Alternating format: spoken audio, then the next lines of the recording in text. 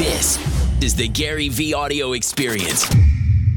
Hi, everyone. Welcome to VaynerX Presents Marketing for the Now. I'm Andrea Sullivan, CMO of VaynerX, and I'm here with Gary Vaynerchuk for lucky episode number 13. Are you ready, Gary? I'm ready. Oh, wait a minute. Is this 13? This is number 13. It's the end of our summer series. I am so sad. Now the tech problems make all, like, this is perfect. This is so on brand. I know. It's so true. We literally just had our first tech, like real tech problems. That's why we're 10 minutes late. Sorry, everybody. And the fact that it's the 13th episode allows us to continue to lean into that superstition and jinxing number. So shout out to my sister born on the 13th. We've always made jokes about it. Go ahead, Andrea. Zoom is claiming this has never happened before in the history of Zoom. We're not sure if that's Do we get a prize or? We're going to hold them to that. Yes, that's right. But today we've got a really exciting episode. We're going to be talking to some serious change agents today, from startup land to Fortune 100. And unfortunately, Charlemagne the God is going to have to come and join us another time. He just jumped in the car with his kids, which is very, very important. So we're going to be asking him to come back in our Marketing for the Now 2.0. So stay tuned on that front. But importantly, we have Sarah Pollin. First up, she is the co-founder and CEO of Supergirl. Sarah founded Supergirl with her mom, Marilyn Pollin, aka Supermom and Chief Anxiety Officer, and I'm hoping she shares a little bit more about that.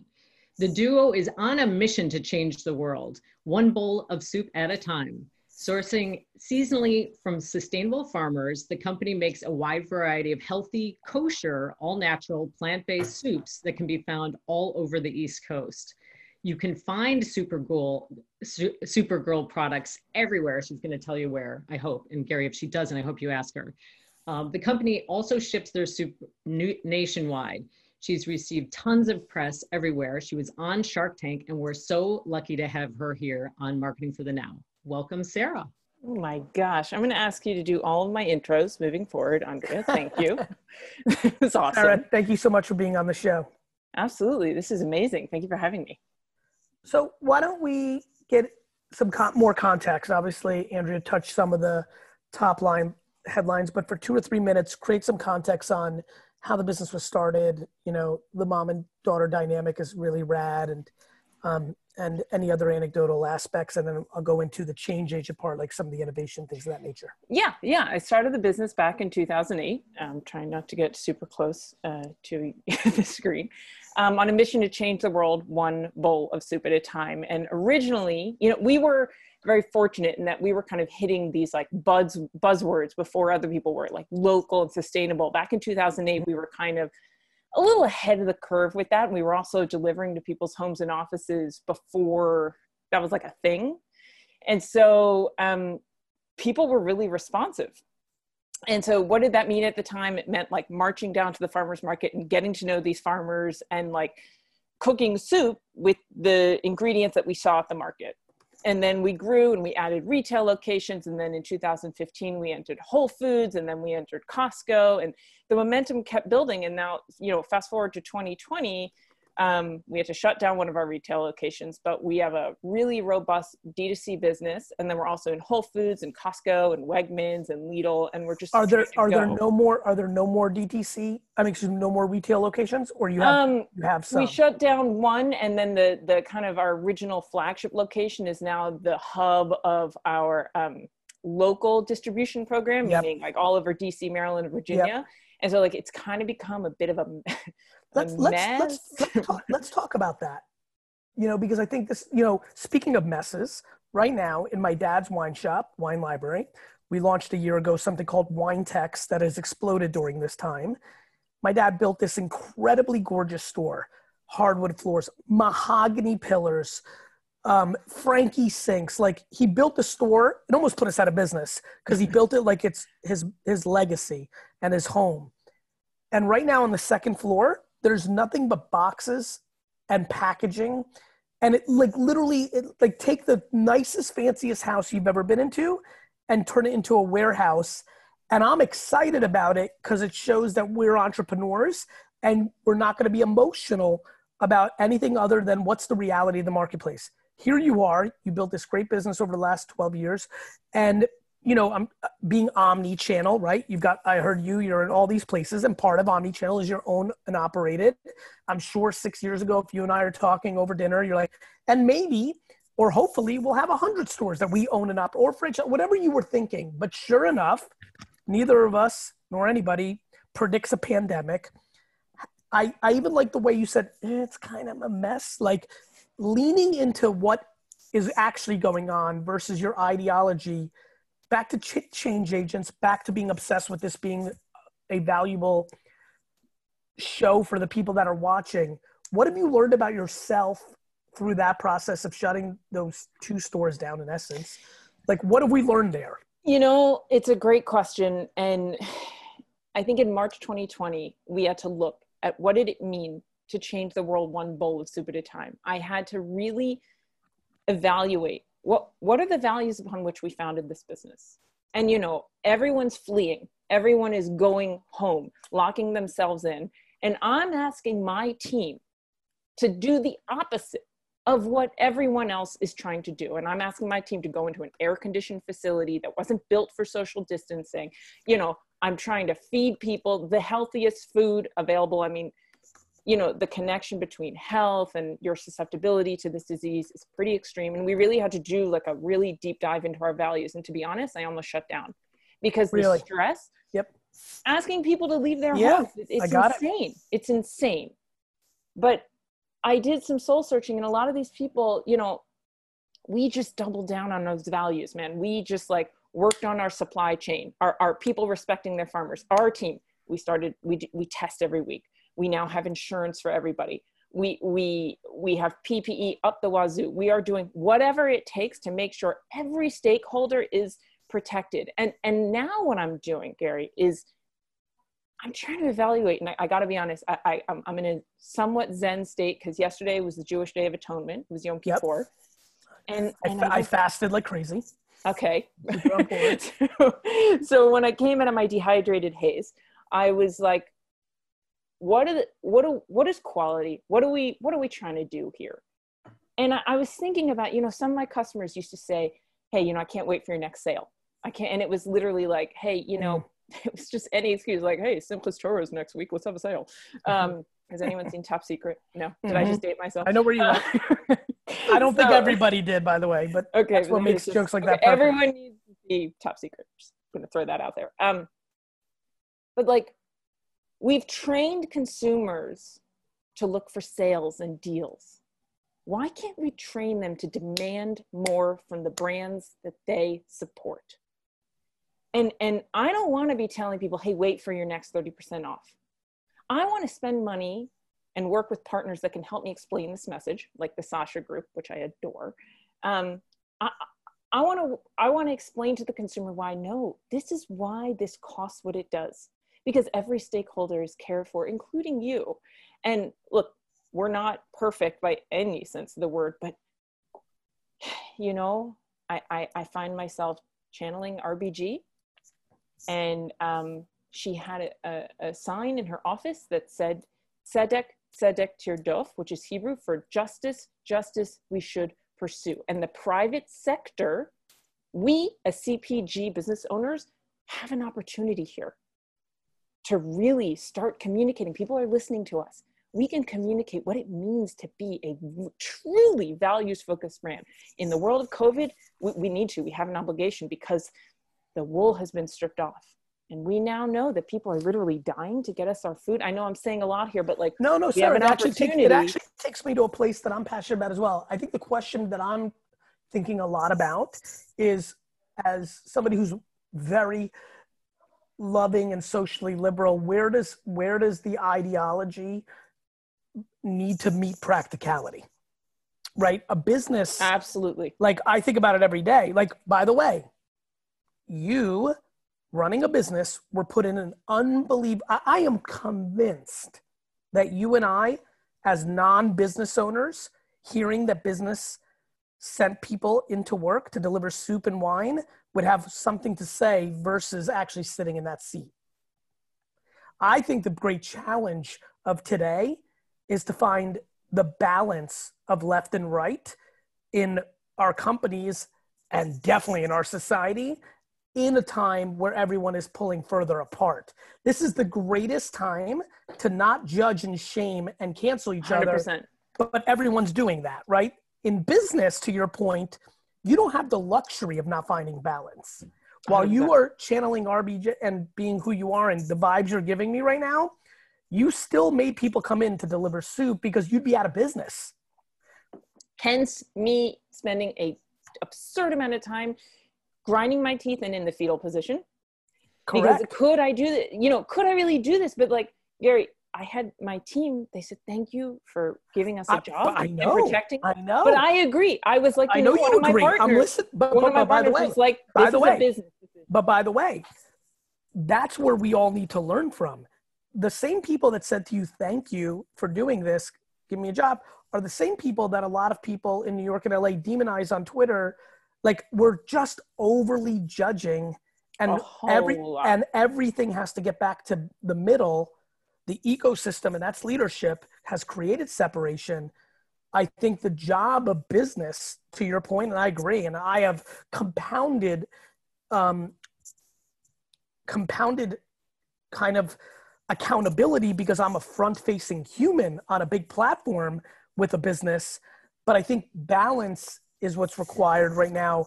And I think business uniquely has that opportunity because guess what? All those people that boycotted Facebook, they did it because they thought it was going to be good for their business. And when they found out it wasn't, they're all coming back to Facebook because they realize customers don't care about that. So what do customers care about? Themselves. Okay. But don't people want to feel like, yes. Look, it's so real quick right now. Wait, real quick, Sarah, I think you're on a great point there. Let's finish that. Yeah. People want to feel what they want to feel, not what you think they want to feel. Amen. So to your point, there are people, for example, my most thoughtful friends in business realize that the things that big brands boycotted Facebook for, every single media place that they sent their money to does the same thing. So they saw it as hypocrisy. They weren't saying that something's good or bad. It was just hypocrisy. If you're running Google ads and TV ads, you're in the same place.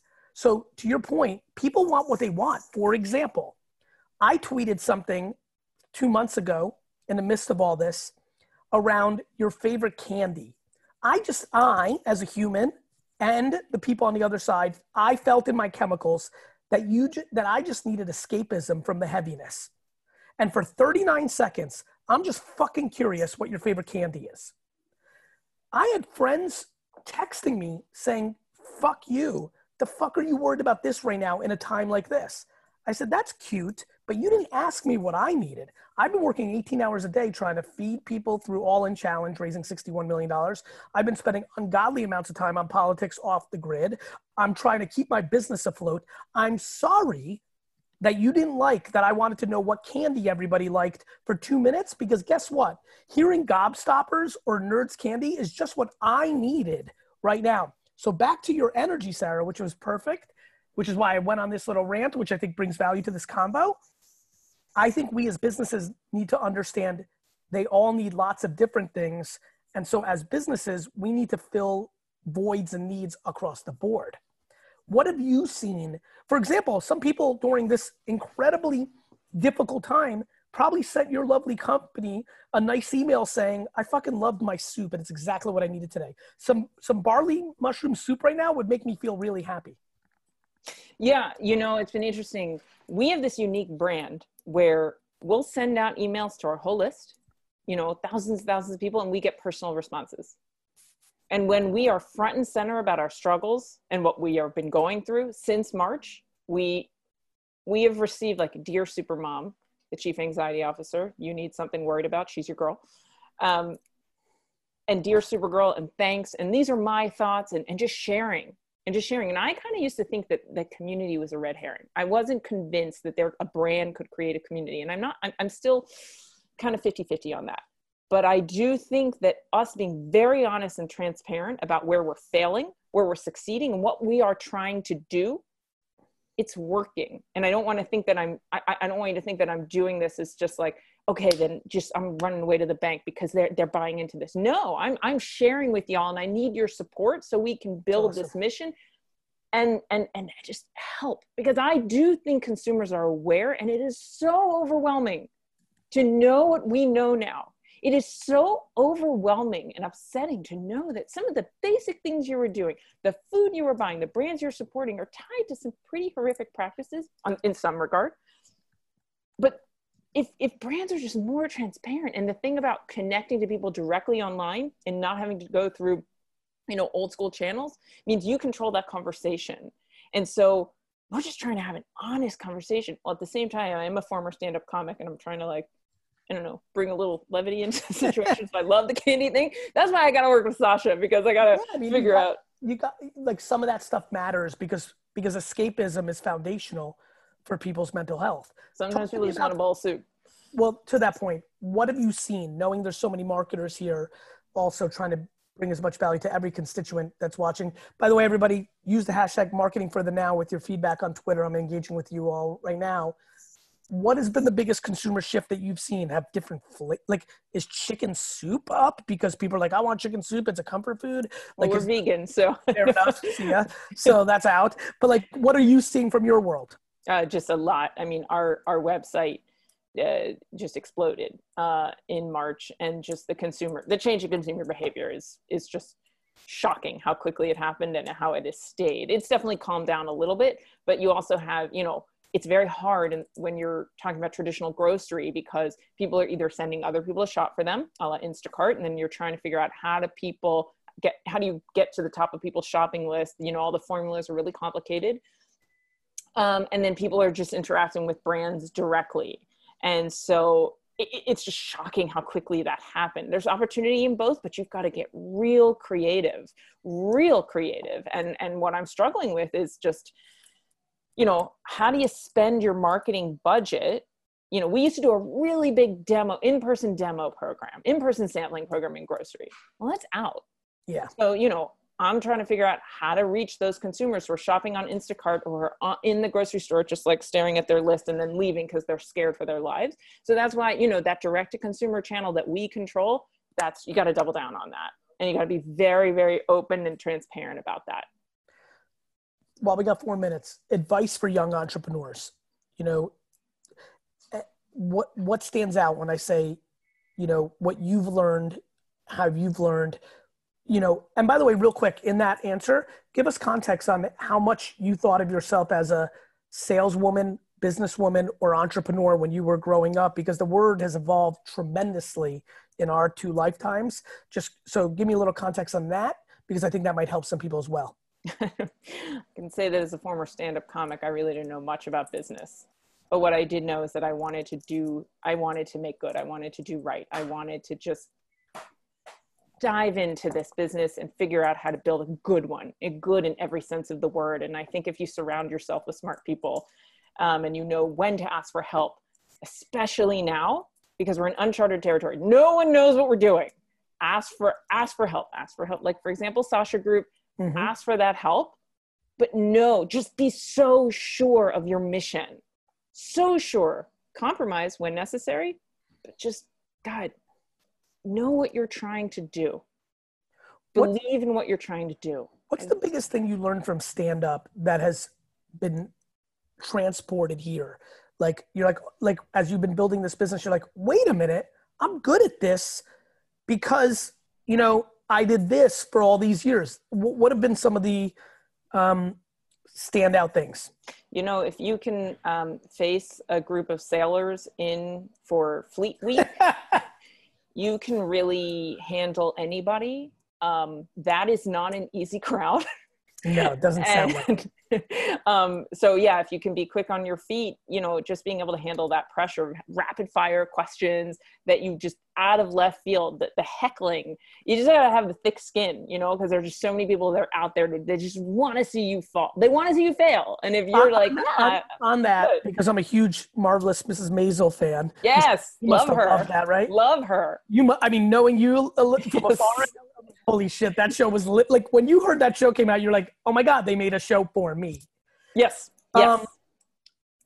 Right now, just for fun, because now I'm looking to have a little more fun on these shows as well. And we could take a little time because we're waiting for Mark to come on here. Highlight and low light stand up. Go. Quick versions, like you get 4 minutes, 2 minutes on each. I did The highlight story and the all-time highlight and the all-time low light stand up story, because I'm fascinated by stand up. Sure. So I perform primarily in New York, and which was great, but the DC audience, I'm from DC, it was very different. So highlight was I came in and I visited and did a show. It was a fundraiser for Planned Parenthood, and my folks were in the audience. And I mean, I really had a great set, and I killed it. Love. Another weekend I came in and a friend of mine who's a pretty successful comic let me open up for him at the same club. And I did a very similar set and like bombed so bad. My mom overheard someone in the audience being like, "Is she done yet?" And that's just like soul crushing to have your mom overhear someone like waiting for you to get off stage. And also just again, Fleet Week is very challenging. Yeah, those boys don't fool around. No, and they're not interested in political humor. They probably just wanted some raw kind of like basics of, right? Yeah, and that was just not. I don't want to. My whole pack. And it's unfortunate. I always think that people in society underestimate athletes. You know, I have an athlete representation business with my brother, and like I wish people really knew. Same with servicemen and women. It's not that they're not smart enough. No, it's that this is their escapism. Exactly. Exactly. You know what I mean? It's not. They don't want to hear about the right. They're stressed every day of the week. When they get on land and want to let loose in New York City, they just need to laugh. And tying that into business, you got to know your audience. 100%. You got to know your audience, and that was I learned right there. I didn't know that audience very well. Sarah, thank you so much. Continued success with your incredible company. Thank you so much. See ya. Andrea? Our next guest is Mark Lowry, the president and CEO of Walmart US e-commerce and founder and CEO of Jet.com. And he's a serial entrepreneur. Mark was appointed in 2016 to lead Walmart's e-com when his company Jet.com was acquired. In this role, he accelerates Walmart's e-commerce growth and customer reach, leading Walmart.com and Jet.com. Mark was named E&Y's Entrepreneur of the Year and Fortune's Smartest People in Technology. Welcome, Mark. Did Mark freeze on us?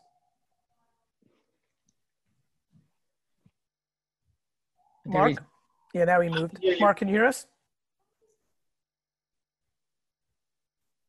I think Mark might have a bad connection. Oh, dear. No worries.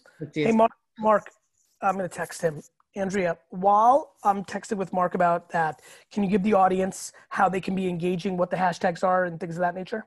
Yeah, we'd love to get you guys continuing the conversation on Twitter, hashtag marketing for the now. And also, if you've missed any of our episodes from before, check us out. We've got all the episodes recorded and they're up on VaynerX.com. You can see any of the individual interviews or the episodes in their entirety.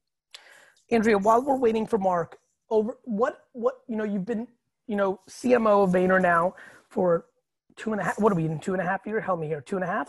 Yeah, just a little over 2.5. It's flown by, Gary. I'm very aware. I'm enjoying it. What stood out for you in these last 6 months, either from what you learned about yourself, and by the way, you know how I like to roll, what maybe you've seen me do differently than you thought I would?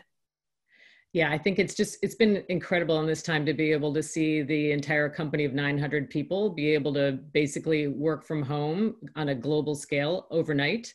And to be able to just move with such pace and agility. I think Marketing for the Now is a great example. If we were trying to, dream this up and make it happen, sort of pre-COVID.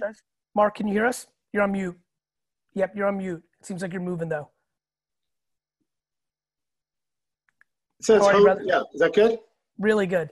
Thank you. Yeah, I went off Wi-Fi. I was having Wi-Fi trouble. Hopefully this works now. So we're feeling solid. First of all, you look great. Are you racing Jerry Rice again? I don't know why you look so handsome. No, you're not seeing down here. The COVID-19 is for real. Yeah, the COVID-19 has completely outpaced the freshman 15 for most of my friends and family. Mark, thank you for being on. Obviously, we had a very long session on my podcast, so I know a lot of people in the audience have gotten that context, but I also know a lot of people listen to Marketing for Now that have no clue about my podcast. So 3 minutes on your entrepreneurial journey, context, the 180-second, 240-second version of kids selling baseball cards to where you are now at Walmart. Yeah, when I was 4 years old, people asked what I wanted to be, the teacher, and I wrote this thing up that said I want to be a farmer because they grow stuff from nothing in crayon, and my mom kept it. And that basically sums up, everything. I love creating stuff from nothing. I did every entrepreneurial business you could think about as a kid: mowing lawns, weeds, newspapers, recycle, wash cars. By the way, that's pulling weeds in New Jersey, not selling weed as a kid, right? I just want to make sure everybody heard you. Exactly. Though you're from Jersey, so anything's possible. Yes. That's true. And then, went to college, and there wasn't really the startup scene. So when I graduated college, I went to work for a bank. I wish I could have worked for a startup, but it wasn't really a thing. And then worked in banking for about 6-7 years, was doing really well. Knew I didn't want to be in banking forever. The startup scene was starting to heat up. This is late 90s. And decided one day to just quit and start a company, and took some risk, and the rest is history. I've done 4 startups, built and sold 4 startups, and the last 2, one was to Amazon, was Quidsi, it's a holding company for diapers.com, wag.com, sold to Amazon back in 2011, started Jet.com, sold that to Walmart 4 years ago. Can you give us the 5 seconds version of how you got your inventory for diapers.com, which is a brand a lot of people know? Yeah, we started diapers.com. Yeah, Procter & Gamble, the Huggies, Kimberly-Clark, Pampers and Huggies are the 2 main diaper brands, could not get them direct from the manufacturer. For 2 years, they would not sell us. So the only way to get diapers was to go to the wholesale clubs and buy them. And so we would go to the wholesale club, buy them, label them, ship them out. The problem was we lost money on every box of diapers we sold, knowing full well that one day, if we got big enough, the manufacturer would sell us direct. And although, they eventually did, but only because, the wholesale club, I think it was BJ's, we would clear them out of every single box of diapers. And they got so frustrated that they called the manufacturer and said, "Could you please sell these guys direct because they're killing me?" And that's the only reason. And the manufacturers said at the time, "We still don't believe in your business model.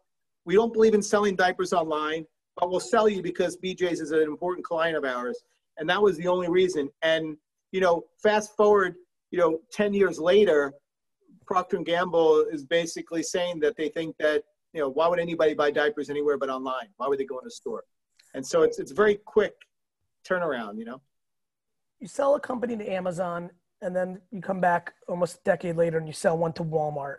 And my question is, how do you bring your entrepreneurialism to the table in those environments, right? One thing I've been impressed with, so, being a fan of your execution from afar, we didn't know each other during this time, but we were doing our things in Jersey, and I would always kind of root for you because there's so few people who are actually operators.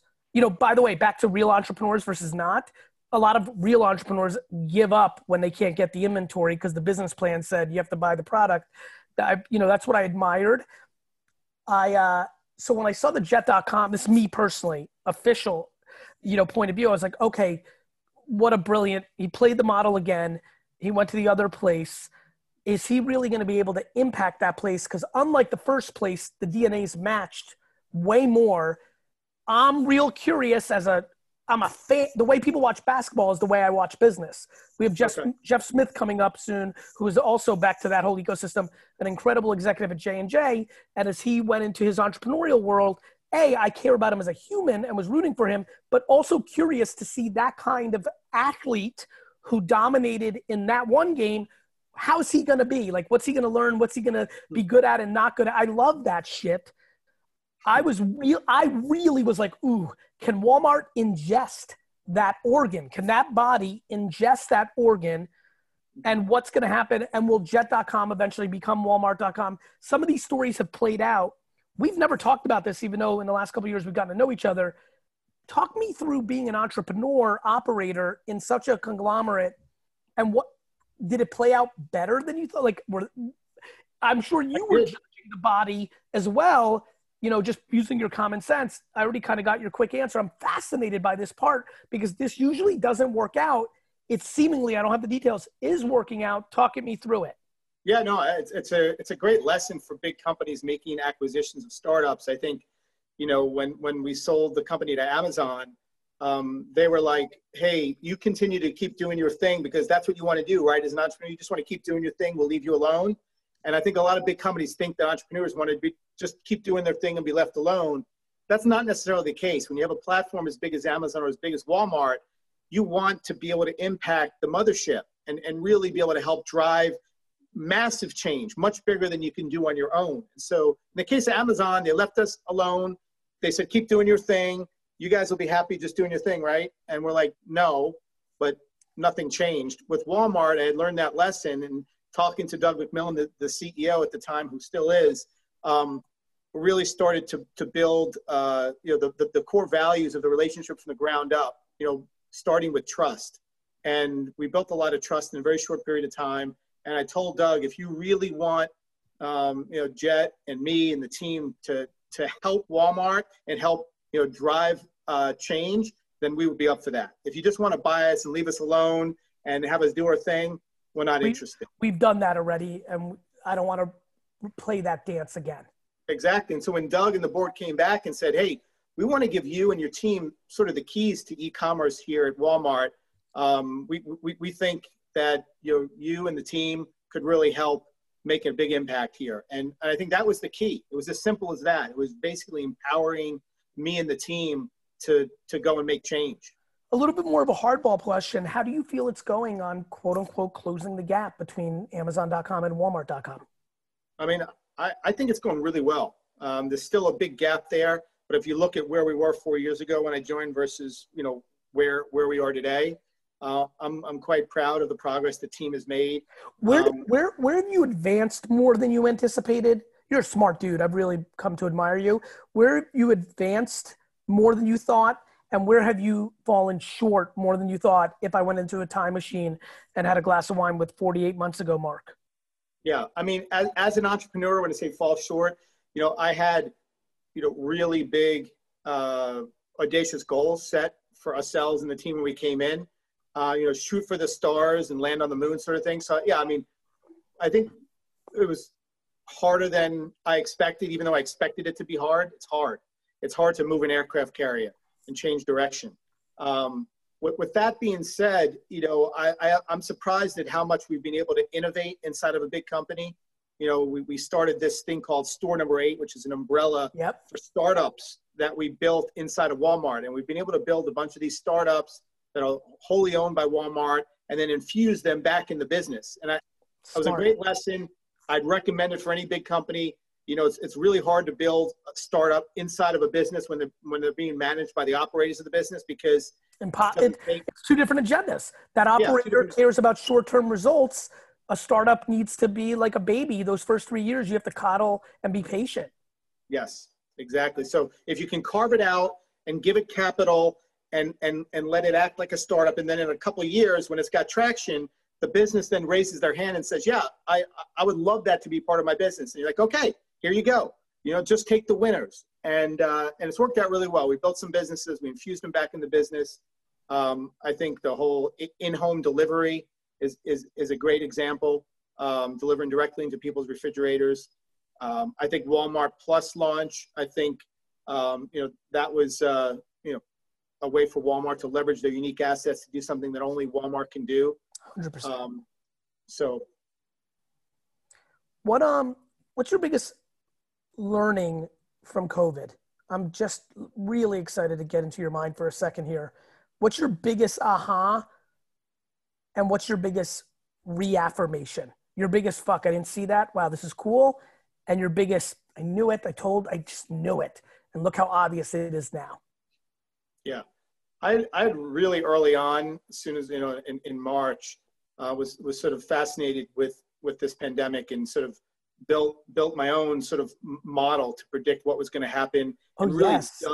Yes, yeah, I was getting that text. That was wild, bro. I thought that, I was like, oh, Mark's way more math nerdy than I think I realized. That was cool. I forgot about that. That was a highlight for me. I was waiting for those texts. I started it. I mean, I am a sort of math nerd. That's how I, started when I was younger. It's math and stuff, that sort of stuff. So, I just thought you were rusty. Yeah, definitely rusty. Definitely rusty. No, but sometimes, you have to like dig deep. I was reading all kinds of stuff as everybody else was, and you're seeing all these contradictory things. You didn't know what to believe. And I just felt like this was one of those times to kind of dive deep and kind of model and figure it out yourself. And I think that was super helpful for just planning purposes to kind of understand what was going to happen, when, and what the risks and opportunities were there. So I think that was a great lesson in just, knowing when to sort of dive deep into something. It happens in business every day. You're in a leadership position, and you're typically, just staying at mile high, and then every once in a while you got to know when is the time to sort of dig deep and rip something apart.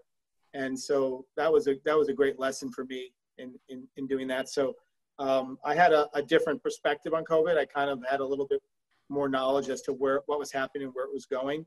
That was. And what about the biggest affirmation? Like, what have you seen from consumer behavior business that you were like, yep, and I'm glad other people see it now too? I mean, certainly with e-com. I mean, it pulled e-commerce probably forward maybe 3-4 years in terms of that. And I think that'll continue to happen. But there's lots of new habits that people have formed, as a result. Trends that were going to happen naturally, but were going to take a lot longer.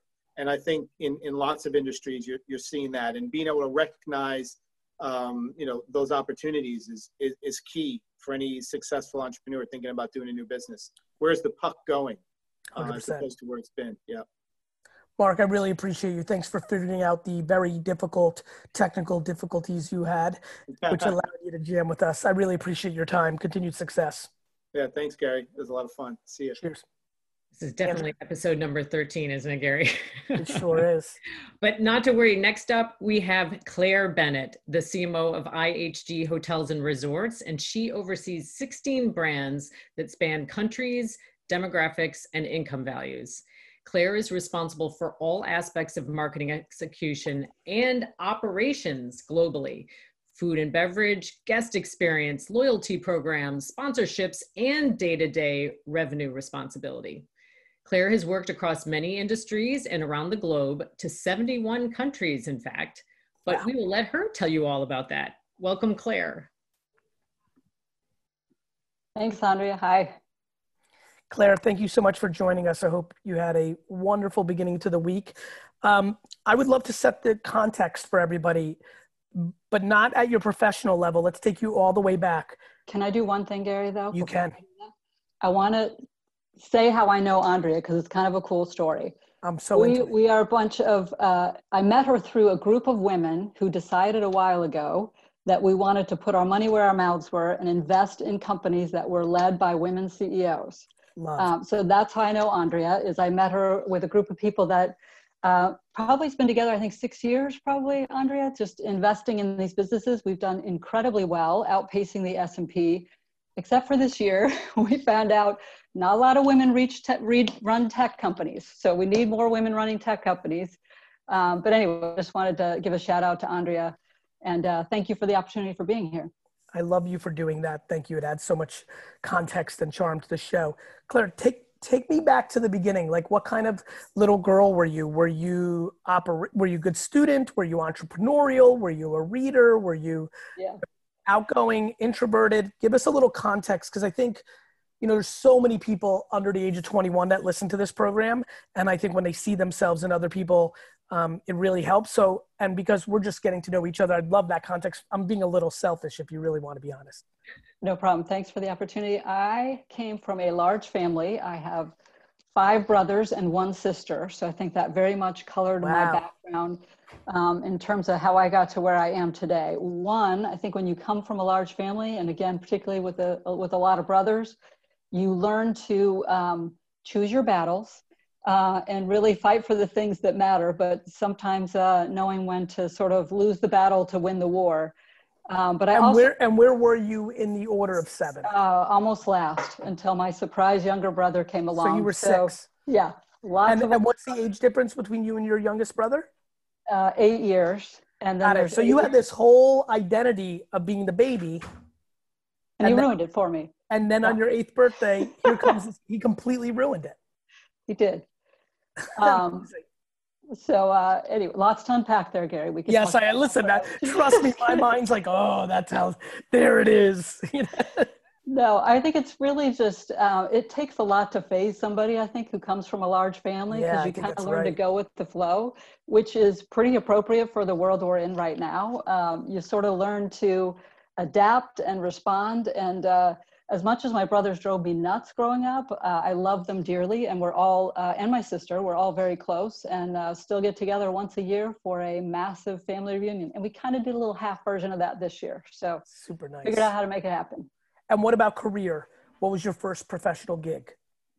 I was an accountant. So I started my career in finance. Did you like math? No. Did you do it because you thought it was a safe, steady, like you were told that was a smart place for you to consider, and you were like, why not? Yes.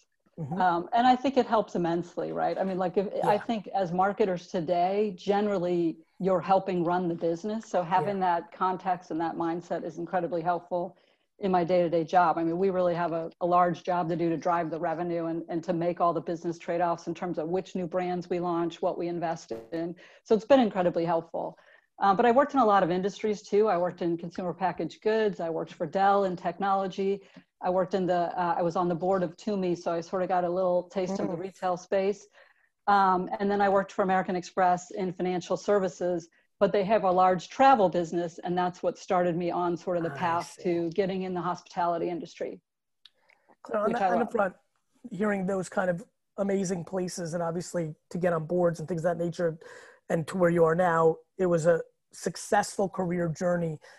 Another thing that, just listening to you, that I think could really help some people, talk to me about the best boss or mentor or rabbi or bodyguard, who stood, when I say to you, who really stood out in these big companies?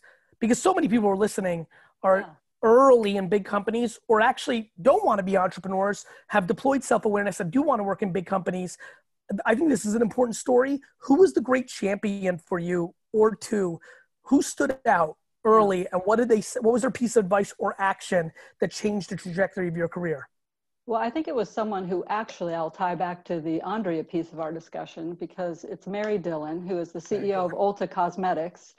And when our investment business did really well, it's when Ulta Cosmetics did really well. So I have Mary to thank for a lot of different things, but I worked with her when I started my career in consumer packaged goods. She pulled me from a finance role into marketing. She gave you the air cover to, what people don't know, if you're listening right now, that's tough because people always want steady tracks. So this mentor saw something in you. She took a risk and moved you over because she saw something in you. Yeah. It's funny you say that, because I actually asked her later, why did you do that? And she used those exact words. She said, I saw something in you that I'm not even sure you saw in yourself. Love it. And I wanted to give you that opportunity. So I think that's incredibly important for all of us to think about. And it's great today's show is about entrepreneurs. I look at our business right now, we have 16 hotel brands, but kind of the three critical ones were all started by entrepreneurs. Holiday Inn was started by an entrepreneur who wanted to build interstate travel in the United States. Kimpton Hotels was the boutique business, and Bill Kimpton built that to grow that. And then our Intercontinental Brands was an entrepreneur, Juan Trippe, who started Pan Am Airlines and wanted to build intercontinental travel. Mm-hmm. So all these people, you look at their path, how they started something small that became part of something really big. So for those entrepreneurs on the phone, that's kind of cool to think about, how your path is just a beginning of what could be. It's funny, living as an entrepreneur and being in corporate land and thinking about so many people in here. And, for example, the gentleman that's following you, I mentioned him once, I'm mentioning him again, because I look for Jeff Smiths. Andrea talks about you to me, by the way, in a way, I actually, the way we have the structure today, from entrepreneurs to change agents or vice versa, I've been surprised how my own opinion of entrepreneurial tendencies and I know I'm bouncing here because I'm excited. I love when I change my mind. I think there's a lot of people that lack one trait of enjoying risk versus being concerned about it. But they have every other tendency of an entrepreneur. And I now encourage them to feel very excited going into companies because their skill set has an incredible opportunity for flourishing in that environment. Absolutely. Because I think if they're thoughtful to not put themselves in a very risky spot politically, the person that understands not to take too much political risk, but enough risk to innovate and help bring value to the business has an unbelievable path within corporate environments. And so, I think to your point, I think that the person that has that level of creativity, there's just a very clear path now for me for certain people that can win in an enormous way in corporate environments if they tap into both capabilities. And I would say this crisis that we're in, all the behaviors that we're using in our big company are things that entrepreneurs just do innately. We're doing stand-ups, we're having meetings, on the spot. We're not using decks. We're making quick judgment calls based on the data we know. Not only the data we know, but also sometimes people say things in data that they're doing, and then there's sometimes people say what they're going to do, and then there's the data that actually says what they're doing. But being able to move and respond to that at the speed that entrepreneurs are used to, I think is very similar to if I look at all the behaviors our company implemented in this time period, it's all those things that you've talked about with your entrepreneurs. And being a stand-up comedian doesn't hurt. Like being funny in a corporation, especially when things are incredibly stressful, that's good. By the way, not always good to follow a stand-up comedian. That's not fair enough. What are you seeing out there, Claire? Like what's an interesting insight from luxury to mainstream pivoting during this time? Yeah. Consumer driven data is probably a place you can talk to given your Amex, and like I can see the connection points. When I throw those kind of three things at you, what would you like to touch on our time here? Well, I think it's moving at a pace that we've never seen before, right? And so I think about our business. We're in 100 countries. And at any point in time, things were changing, especially early on, things were changing so fast. Remember when we thought masks were bad and then masks were good, and then, how the virus or it's only going to be 2 weeks, and then you realize it might be 2 years. So I think it's just, the data is moving so fast that it requires us to be on top of it every week. So we're meeting every single week and watching what's happening. It does help to be a global company because you see consumers tend to behave similarly, right? As human beings, there's certain things that we behave similarly, and you can kind of see those countries that are ahead of other countries, how behavior starts to turn and what that might mean. And so we're able to kind of look at the whole industry and around the globe and see what's happening. I mean, in China, they are traveling again. I mean, our business there is almost back to what it was before, right? So is that right? Yeah, we're there. So even business travel is happening. What about Europe? Europe it depends, right? So what we're seeing is mainstream business travel, which is sort of drive to locations, has done pretty well in this environment. As we all know, we were trying to get away for the weekend, et cetera. Yep. And our number one objective is keep people safe. When we did that, travel was okay and people were out and about. Resorts have done really well. Those two sort of ends of the spectrum have done really well. It's the middle that I think will continue to, it's that business, large right, because business. A lot of those hotels rely on the conferences that are happening. So that's getting affected. Right. So we've had to think about, we have to look 2 to 3 years out. If that's the environment we're in, how do we pivot with the business we Claire, have? Let me ask you a quick question. I'm sorry to interrupt, but I want to get this in before you leave. One thing that I've been thinking a lot about, and your energy just took me there. So I believe in a very consumer-centric communication strategy, right? The big companies that are on this are all, for the most part, top down, right? Strategy from, a strategist, a creative brief, a TVC, or a brand play, and then matching luggage in digital. I'm observing that people learning to be more entrepreneurial, fast, consumer-centric in their operations is starting to create the first meaningful debate. And I'm talking about people that I really know who've been adamantly against me. Like, you are wrong, Gary. You don't get it. You're wrong. Who have now started kind of like, even a couple off the record, like phone numbers and emails I didn't recognize because they don't even want to trace it, or like, hey, you might have been more right than I thought. We learned this about our ops. Is this how you see it in communication? I mean, people creating their own companies creating their own messaging. No. Literally employees who just don't want to use their corporate email admitting that their strategy for the communication isn't working, and like off the record having talks with me of like, hey, actually, how do we do digital right? We didn't realize that we could be faster. You might be right. Oh. Maybe we should put out 1,500 pieces of creative at lower cost instead of— That's 100% the way that we've gone. I think that is going to be one of the biggest game changers for the creative industry ever. Like, we had to have people on property do this for us immediately with an iPhone. And that's how we trained thousands of employees around the world on safety and cleanliness. That's how we got in social media to say, hey, this is where it's safe to travel. We've done everything to keep you safe. This is how we got all of our messaging out. It's all social media right now, and it's all created quickly, because by the time you create something, you develop creative, you got to— Speed matters. Right? Like, at the time we were going to message something about UK travel, they closed their borders. So we had to throw all that out, start over. You've got to have people on the ground who can do that. And we found people who we didn't know had it in them, and they've done it. And that's been the cool part of this, right? Is like new things get created. So Andrea, I need at least 2 more hours with this incredible woman. We have to follow the schedule because I'm getting texts like, don't be a jerk, Gary. By the way, Claire, my team has totally figured me out. They can see that I'm getting in the zone with you here, and they're like, uh-oh, we're going to lose him for 15 minutes. So kudos to the team to keep me on schedule. But Andrea, I expect some real time with Claire. Thanks for the opportunity. Thank you so much. Take care. You were right. Thanks, Claire.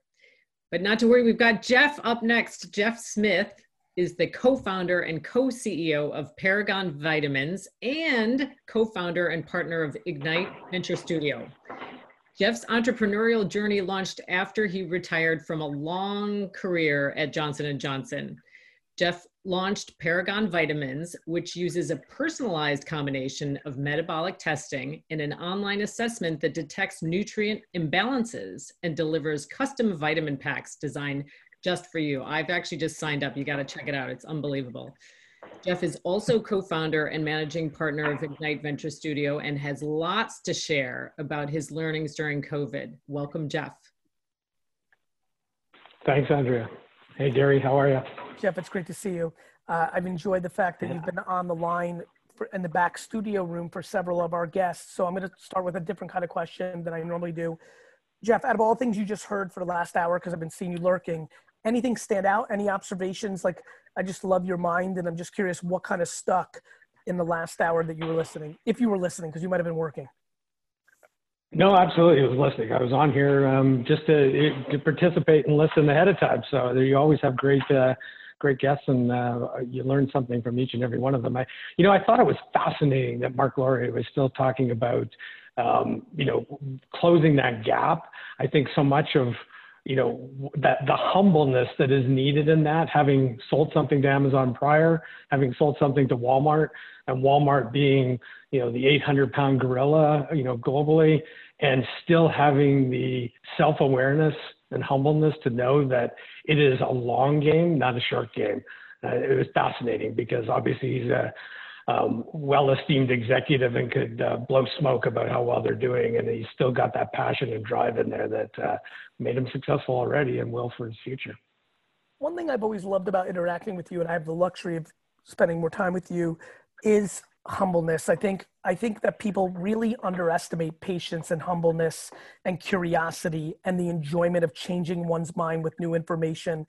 To give some context, you had a very long and incredible career at J&J. You're now fully in entrepreneur land. What's the difference in the humility and patience you're deploying in this environment versus that same skill set in a corporate environment? How does it manifest differently going from big monster co, where you had a ton of remit and a lot of responsibility, but things have been established hundreds of years before you got there, versus this baby that you're running now? It's the same thing. How does it manifest differently? Yeah, no, it's a great question. One I get, a lot of people asking from time to time. And, it's funny because the answers you hear oftentimes are not the things that, that bother me or affect me day to day. The things that are true, things like, you'll be able to make decisions faster and there'll be less or better meetings and, more autonomy and more innovation. Yeah, true in some ways, but that's really almost like table stakes in it. I mean, the things that are more interesting are things about, you know, how you have to get it. Like it's not self-driven anymore. It is outcome-driven every single day. You know, in a big, large corporation, you know, you can make decisions in one day and it'd be weeks before that thing comes back around to you. And so you're not really outcome-driven in between. You're just waiting for the machine to kind of pull it along. And, you know, it's lonely in some ways. I mean, lonely in the context of you're making lots of decisions every single day. You know, you got a small team, but you often feel like, where's my village? You know, the village is like a couple of us. And it's like, you know, those types of things, like moving fast, you know, taking something would take 2 to 3 months and bringing it down to 2 to 3 days is both scary on one hand that nobody tells you about going into, you know, big corporate entrepreneurship, but what makes it so fascinating and challenging to start over. And I really feel like I'm 24 again. Speaking of 24 again, we didn't create this context. So create the context because you're in a business with your daughter. And again, I am. I'm one of them. Yep. And one of the things that I'm trying to do here, I've said it 3 or 4 times, so clearly it's true, is try to hit as many different constituents that are listening. There are a lot of family businesses or a lot of family side hustles going on with the listeners of this show. What have you learned? You know, obviously a very near and dear, you know, concept to me because it's been my career, family businesses with my dad, with my brother. What have you learned about yourself through being in business with your daughter? And what's been, you know, kind of the highlights and the biggest challenges? Yourself, highlight, low light of this process. Yeah, well, I think first and foremost is how much more successful I could have been if I'd been just as smart and put together as my 29-year-old daughter is. So I was still wasting my time a little bit more back at that point. But, you know, one thing, I mean, that we didn't talk about in my background, but, you know, I grew up in sort of small towns across Western Canada, Canadian born and raised, you know, and lost my father at the age of 24 to cancer. And, you know, it just got my career started at Procter & Gamble and, you know, settled into, you know, knew what that did to affect our family in terms of, you know, all the living for the future.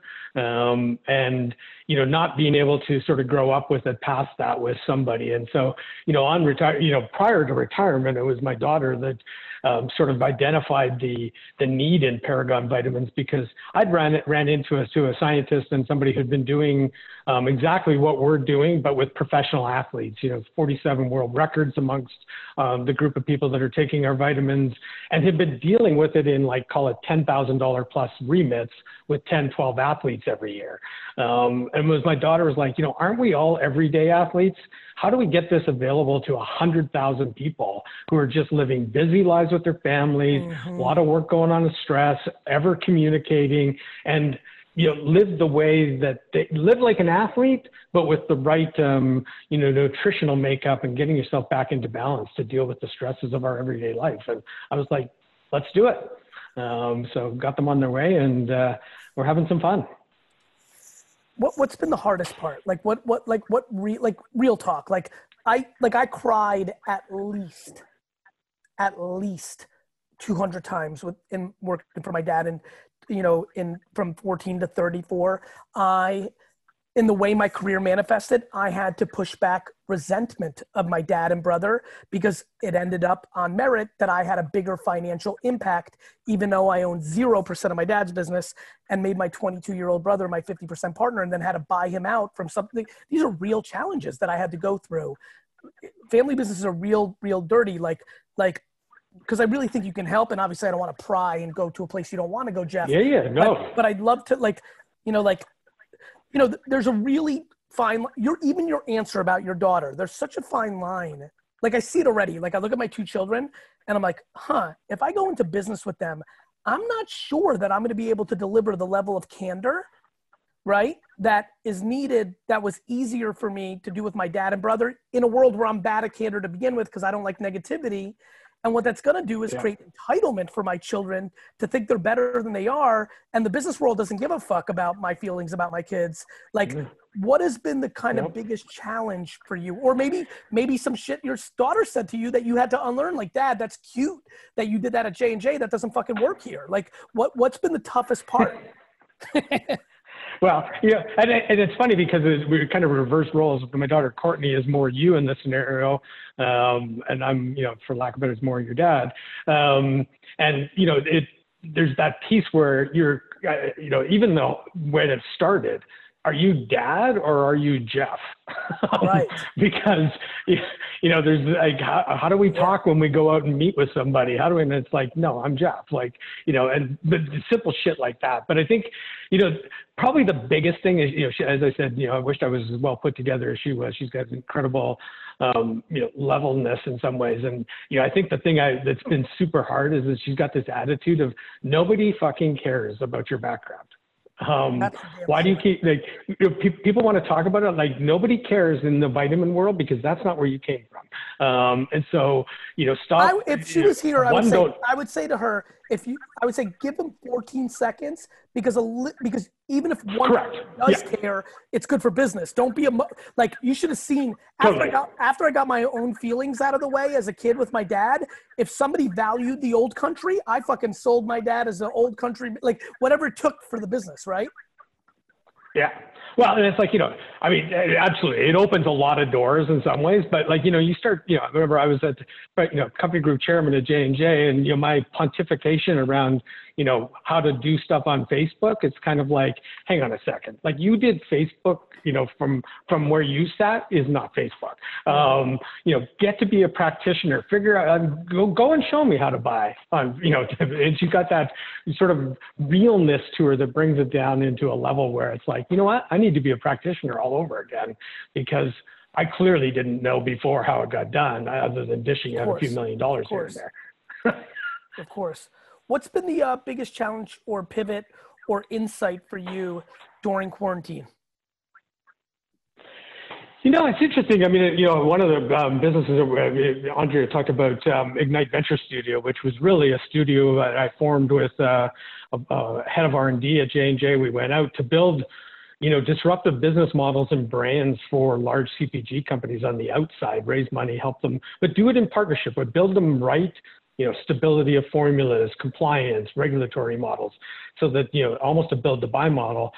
In late March, third week of March, we decided we were going to launch a brand for the cough, cold, flu, sinus season by October 8th.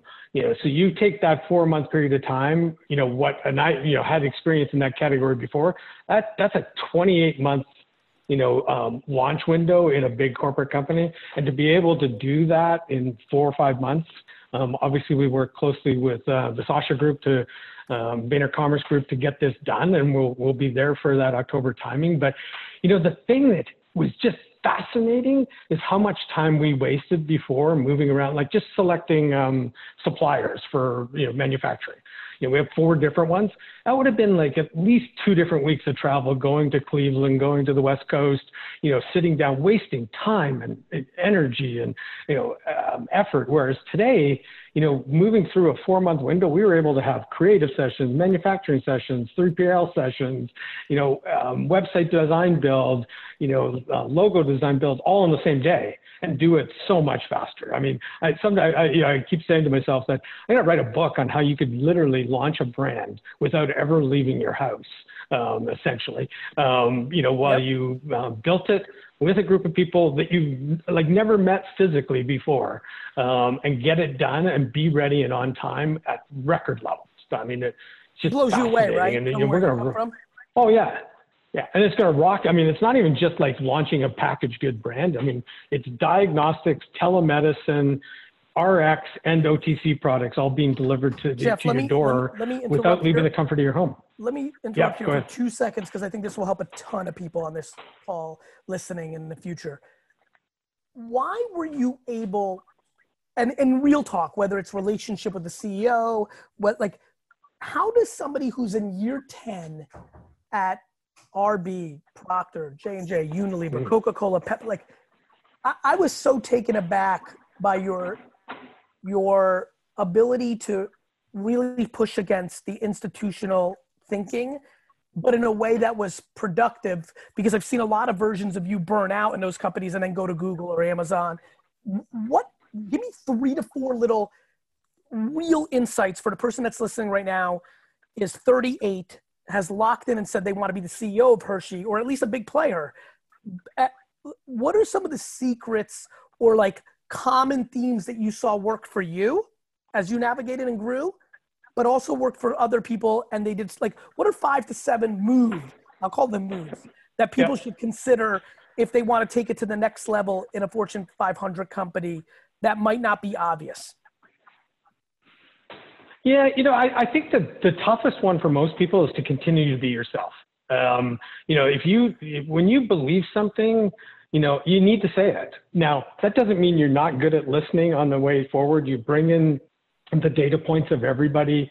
You have to move quick on your feet, if you will, to encapsulate all that information coming in, but you still got to put your point of view out there, even if it's not liked, and stand for it. It doesn't mean that if you get overruled that you're not going to support the decision going forward, but too many people, particularly in that middle part of their career, shut their mouth to try and stay out of the fray so that they don't get noticed, if you will, as both in the bad, but by default, you don't even see the good in the person. And people don't project you to where you could run it, because it's almost like you don't have a point of view or a decision-making mindset. And so to me, that's the biggest one. Don't play, there's a fine line between playing the corporate game and just coasting through and hoping for the best, and playing it like you own it, and making the calls when you see it, call it when you see it, say it out loud, and believe in yourself. I mean, it's a practice. You got to keep, listening along the way. It's not just be a loudmouth in the organization, but, hear it, understand it, and play it back in a way that, makes everybody feel good. Jeff, the loudmouth in the organization, AKA the person that wants to be an ad age all the time, be on the circuit, be that person in room. Yeah. Do you feel that let me ask you a very interesting question I've been thinking a lot about. Can she or he win if they can back up the goods, or because that person in organizations I've known, as a guy who's very loudmouth, but also, didn't say a word to the world for 15 years until he felt he had it, and then kind of got loud because I was scared to not have the stake behind the loud. I've always looked at people that are loud in these companies and said, wow, 9 out of 10 of these people are just loud, and that's going to not work out. And sure enough, it's been true. They've had to go to different companies all the time. Can the loud mouth, AKA high energy, pushing the status quo, willing to go out there, hitting the circuit and getting some headlines, which is demonized at times, can that person win if they actually have the chops? Or do you think by nature that person puts too big of a bullseye, and even if they're great at their craft, they will eventually get caught? Thoughts on that? Yeah, I think it's a short game. I mean, you can definitely win. I mean, and you see lots of it happening all the time. I mean, win. It's impossible in my mind, though, to win every single time. And so the tough part with it is everybody wants to see the loudmouth fail at some point. And so without that humility and self-awareness, you just keep pushing and pushing and pushing, and you're winning, and then you lose, and everybody's off your boat.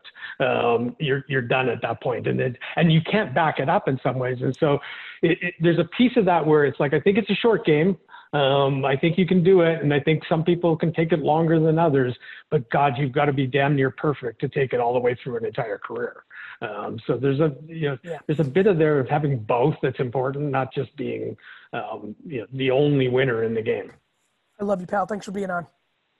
Love you too. Take care. Thanks, guys. Next up is Jim Malika of Under Armour, SVP of Digital Commerce and Consumer Engagement. Jim is a 25-year vet in marketing, media, and digital commerce. His team is responsible for deepening Under Armour's relationship with consumers across brand experiences and for driving revenue. Welcome, Jim. Thanks for having me, Andrea. Appreciate it. And I need to get set up with Jeff for the Vitamins Sound Incredible to do a partnership with MyFitnessPal.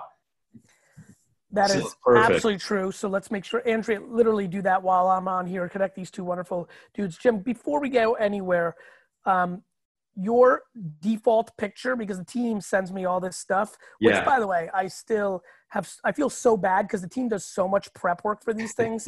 and you also know me well. So you and Jeff both know, the last two guests, that I spent 0.0 seconds prepping for these things.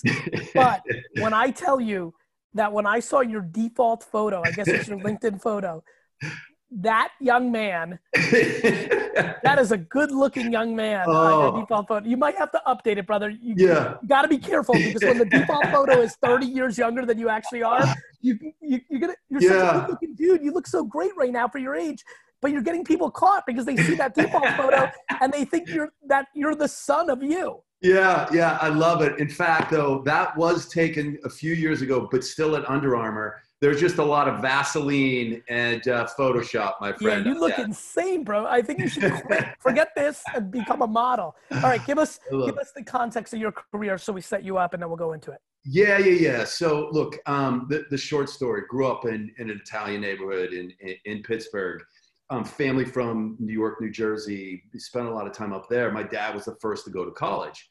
And so, for me, and he went to law school, became successful. They had me young, became successful. And so I always felt that I was going to have to follow in his footsteps and be an attorney. My mother, from a very creative and artistic family, there was something that just didn't feel right about it. So I was actually in law school for a day, literally one day. One day. I moved back home. I went to law school for one day, came home, told my father, I'm dropping out. And I packed up. How'd that go? I packed up my shit and found an apartment right away. But I did. I walked across the street and started in business school. And it was right for me, right? It just didn't feel right. I felt a lot of pressure to succeed as the oldest of three boys. Felt like that was the path that I should take. You were the oldest of three. I was the oldest of three. Oh my God. I wish I was friends with one of your two younger brothers. They must have been so pumped when you quit law school on day one. They're like, great. Oh my God. Nothing we can do is going to be worse than that. Yeah. Right. All pressure was off. Pressure was off. So I got recruited out of business school, went to Nissan. Mostly, I think, because my dad had a green 240Z when I was a kid, and I think I was trying to ingratiate myself back with him. And the whole internet started, right? And this was before there was a commercial internet, but they put me on this project. I realized that was going to fundamentally change the way that we interact with brands. So I quit, took, half the money, moved across the country and started in a .com, first wave of .coms. And that started this path of, let me go learn everything I can about things that I find interesting that, I think are going to change the way we do business. And I felt like if I learned more and I knew it and I had hands-on practical experience, then I controlled my own destiny. And so that's why it's, allowed me to work for, and I've been fortunate enough to work for some of the brands that I have. I love that. And just for 4 seconds, Nissan, which companies, just to the point you are now? So I went Nissan, I went to a startup. I went to a financial services startup. Then I went to another data and analytics company, which then got bought by private equity and Neustar. Then Disney, Viacom, which I worked with and for Pam, who you see next, right? Fantastic leader. And then went on to Ralph Lauren and now Under Armour. Something that you and I have talked about in the past is vulnerability as a strength.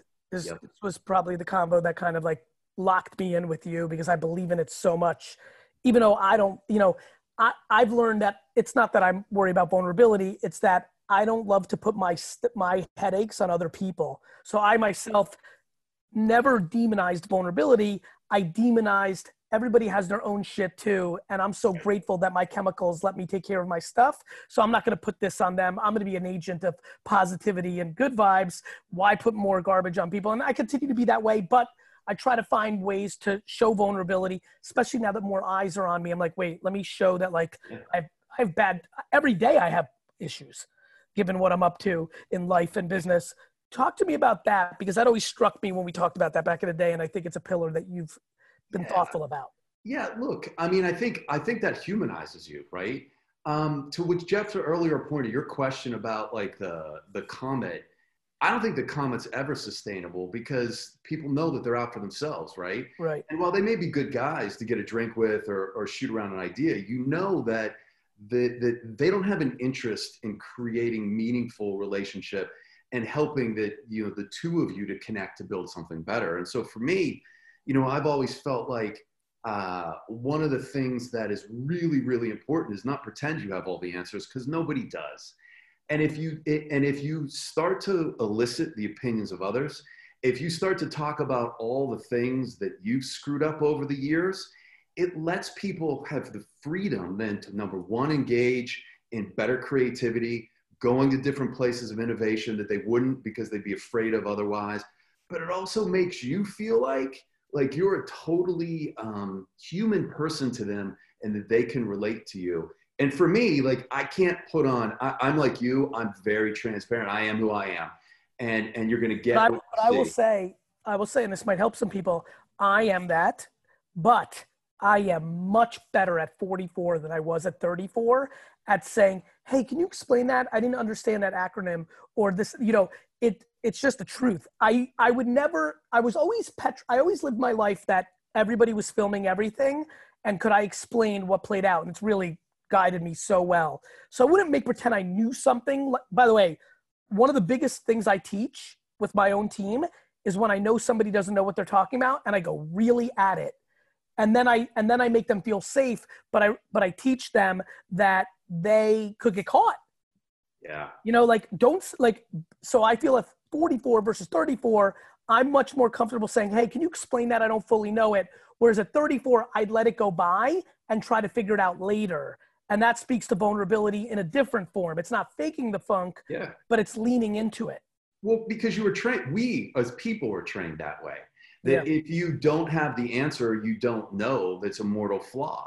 Right. And I think what ends up happening is that if you not just explain it, but you actually ask the quote unquote dumb question, the obvious, help me understand what that You're helping means. Everybody else in the room. Yeah, exactly. Because then they feel like, well, they can ask the question too. And I think it's your point, there are lessons learned over time, right? I think I've become much better about this where, when you first start your career, when I first started my career, I thought it was really important to make sure that everybody knew how much I knew. And then you realize, you realize that's not actually the way to build relationships and ultimately succeed in what you're trying to accomplish. It's a really interesting point. I've been thinking so I love to talk, but I realized something about myself was because I really didn't care what anybody thought about me. It was that I like to use it as a guide to get to the actual answers. Yeah. The thing that I've realized about myself in meetings is I don't like waste. I think every meeting is 80% too long and 40% overcrowded.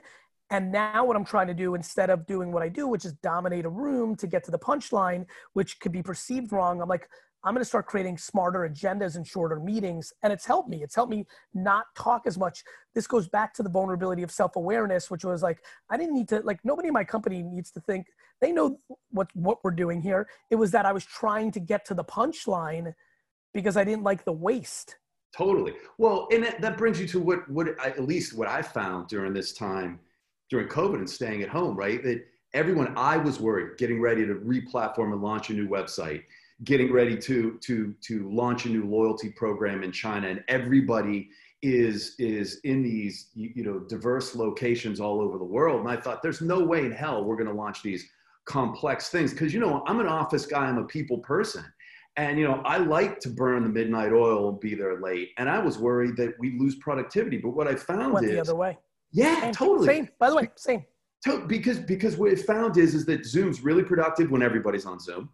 I found that you don't get invited to all the bullshit meetings that don't matter to your point. It's people are cutting them down to 15, 30 minutes. And by the way, everybody that cares about relationships, the one that was the most not obvious to me, for example, I've had the luxury and adore you and Pam, who comes up next, and hopefully after we get to jam some more, Molly as well. And in the future, and Pam, you definitely know this. I know you're in the back room, but I can see you.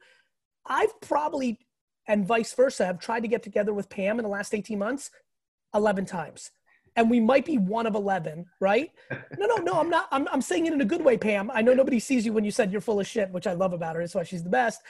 What I mean by that is people are busy and calendars are hard. And I have found that I feel more confident that I'm going to be able to check in and jam 15 minutes here, 10 minutes there. Like, I feel like it's going to be a gateway to relationships. Like, when we go back to normal, I think the Zoom virtual ecosystem, even the way people wanted, because of all the rap kids and all the athletes with my brother, that crew only wanted to do FaceTime calls, right? Like 4 years ago when all these 18-year-olds were like, FaceTime calling me, I'm like, what are they doing? Like, I was even like, I like to be progressive, like, shit, this is not like exactly how I do it. Now that's what everybody's going to be doing because we're so used to this. I was on a phone call last week and hung up and said, I'm not doing this. That's how much I didn't like the conference call. I was like, can we please reschedule this? Because the context of the reactions, like Pam's reaction in the back room, like, I need that shit. That's how I breathe. And I know you're that way too, Jim. Yeah, and it's your environment. Look, like the fact that we're in our environments and my dog may come in or my kids are all over here and they may come in and ask me for something. There's a humanity to it, Gary, and it breaks down that wall of we're somebody different between work and here. And your point about understanding and empathizing humans, I think that window into their world has at least it's really, really helped me. Set boundaries, stay recharged. But yeah, love the conversation and you got a killer coming up next. I'm aware of that. Thank you, brother. We had just had a killer. Great seeing you. All right, take care. Great seeing you. Bye-bye. Next, we welcome Pam Kaufman. Pam is president of global consumer products for Viacom CBS Inc., one of the largest entertainment companies in the world. And she is a kick-ass leader, if you haven't already gotten that. Pam has had quite a career, currently overseeing the global multi-billion-dollar consumer products organization, covering all brands in the portfolio, including BET, CBS, Comedy Central, MTV, Nickelodeon, Paramount Pictures, and Showtime. Pam has built some of the most culturally relevant and iconic brands through new content and strategic partnerships. And I'm hoping that they're going to talk a lot about this guy. Welcome, Pam. Yeah. Amazing, Andrea. Great hat. Pam, I love that. You are absolutely a killer, like Jim said. It's great to see you. Great to see you, Gary. First of all, what an incredible show. Thanks. I mean, this is amazing. I'm getting like a master class. I'm seeing people I want to meet, people I know. Malika, I've taught him everything he knows. He didn't say that, but I'm just saying, he used to work for me. I'm very aware. I'm just saying. He said it while you were prepping. He was giving you plenty of love. You should definitely say that. All right. I'm just saying, this is what he actually said. I don't know if you heard that. He actually said every single thing that is good about his career is you. Everything bad was some other guy you mentioned. I forgot the name. Oh, I know. Trust me. By the way, before we start our little soiree, I just want to thank you for one thing. Wine text. Yes, I knew it. I mean, thank you. And by the way, I also think I need a commission because I must have shared wine text with about 38 people. There's a referral code. If you text help to wine text right now, you can rack up referral codes. Now you tell me. I mean, I got it from Everton. And one little plug, we did launch on September 8th, Star Trek Day, Klingon blood red wine. So I just want to say. Put that to the camera. Put that to the camera, the label. The other side. Other side. Can you see it? Here we go. Now, that is amazing. Good for you. So it's blood red wine. And so there's a Zinfandel, a Cabernet. We'll talk because I want to do a promotional deal with wine text. Done. So let me ask you this, because I've been zeroing in on different things. You went from Nickelodeon to the entire Viacom CBS brand ecosystem, which is unbelievably deserved. For the people that are listening, because we do have a lot of senior B2B leaders, corporate leaders here, and this was in the last year, Pam, is that 18 months? 15? Well, yeah. Viacom was 2 years ago, and then CBS was in the last 6 months. So. Right. So what was obviously you're this, to use Jim's word, killer executive, but what was the biggest learning from the transition of because don't forget, Nickelodeon, for everybody who's listening, Nickelodeon was big enough, to Andrea's point, all these incredible iconic IPs. What shifts? Is it that Nickelodeon is within a pocket, even though Teenage Mutant Ninja Turtles, different SpongeBob? Is it more voices navigating a bigger, what was the big, you were so prepared for it, but I want like the real senior people listening right now, maybe getting an insight of what was surprising or interesting or easier than you thought or harder than you thought? Give me the skinny on that. Well, first of all, I mean, here's the deal. Nickelodeon, one of the best brands, one of the best jobs in the world, really helped prepare me. And I think, so I was prepared because I've always been focused on launching hits, building brands, building diverse teams, driving revenue growth, all of that in the Nickelodeon pocket. And then all of a sudden, it's now worked across Viacom, CBS, which has been incredible. And so it's not that different. You have to understand the consumer. I mean, you said it, every single person I've been watching, you're talking about consumer obsessed. And so we have been really connecting with the teams to understand the consumer, making sure we understand what the priorities are. And it's not hard when Bob says, you know what, now you've got to work on MTV and South Park and that little movie called Top Gun. So it was both an easy and challenging transition from kids to obviously all family. In that scenario, are you reverse engineering? Are you like, is it kind of like, hey, let me go consumer centric back? So whether it's Top Gun, to your point, or MTV, it's like, okay, I need to understand what this has and what this needs to open or to execute or to win. Is that how you think about it? Or do you go like, what's your process of winning that game for your own self? I mean, the same thing is it's just really understanding who the fans are and what they want. Because we have to deliver, my job is to deliver product to the super fans. Right. And so if you know who loves what you do, you can deliver what you do to them. And so, South Park is a really interesting example. There's so many fans out there. There's a lot of retail that's, quite frankly, really challenged, doesn't want to carry South Park. It's really racy. So what do? We create our first direct-to-consumer e-commerce shop. Right, so to your point, South Park having teeth, which it does, which is very, very, very different than Teenage Mutant Ninja Turtles, leads to a resale environment, your partners, that is trickier. Oh, very nice. By the way, thank you, VaynerMedia was a very big part of. Thank you. You like that? I'm plugging right back. Thank you. I love you.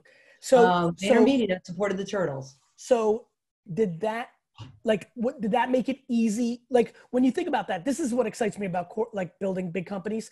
Ooh, let's use South Park to get our DTC muscle up because we have this issue anyway. So it's going to be important for the IP to sell through this, but we might be able to take those learnings and deploy them against other categories. It's more like it's through the consumer lens. People love South Park. Yes. They want more South Park. Guess what? We're going to create a direct-to-consumer site and sell them more South Park. We're doing the same thing on MTV. People love MTV. MTV is this beloved brand. MTVshop.com. We launched StarTrek.com. So again, we are trying to go where the consumer is and where the fans are. So that's what it was about launching D2C. And so, back to your question, it was really about understanding what the fans are, what was popular, where do we want to go.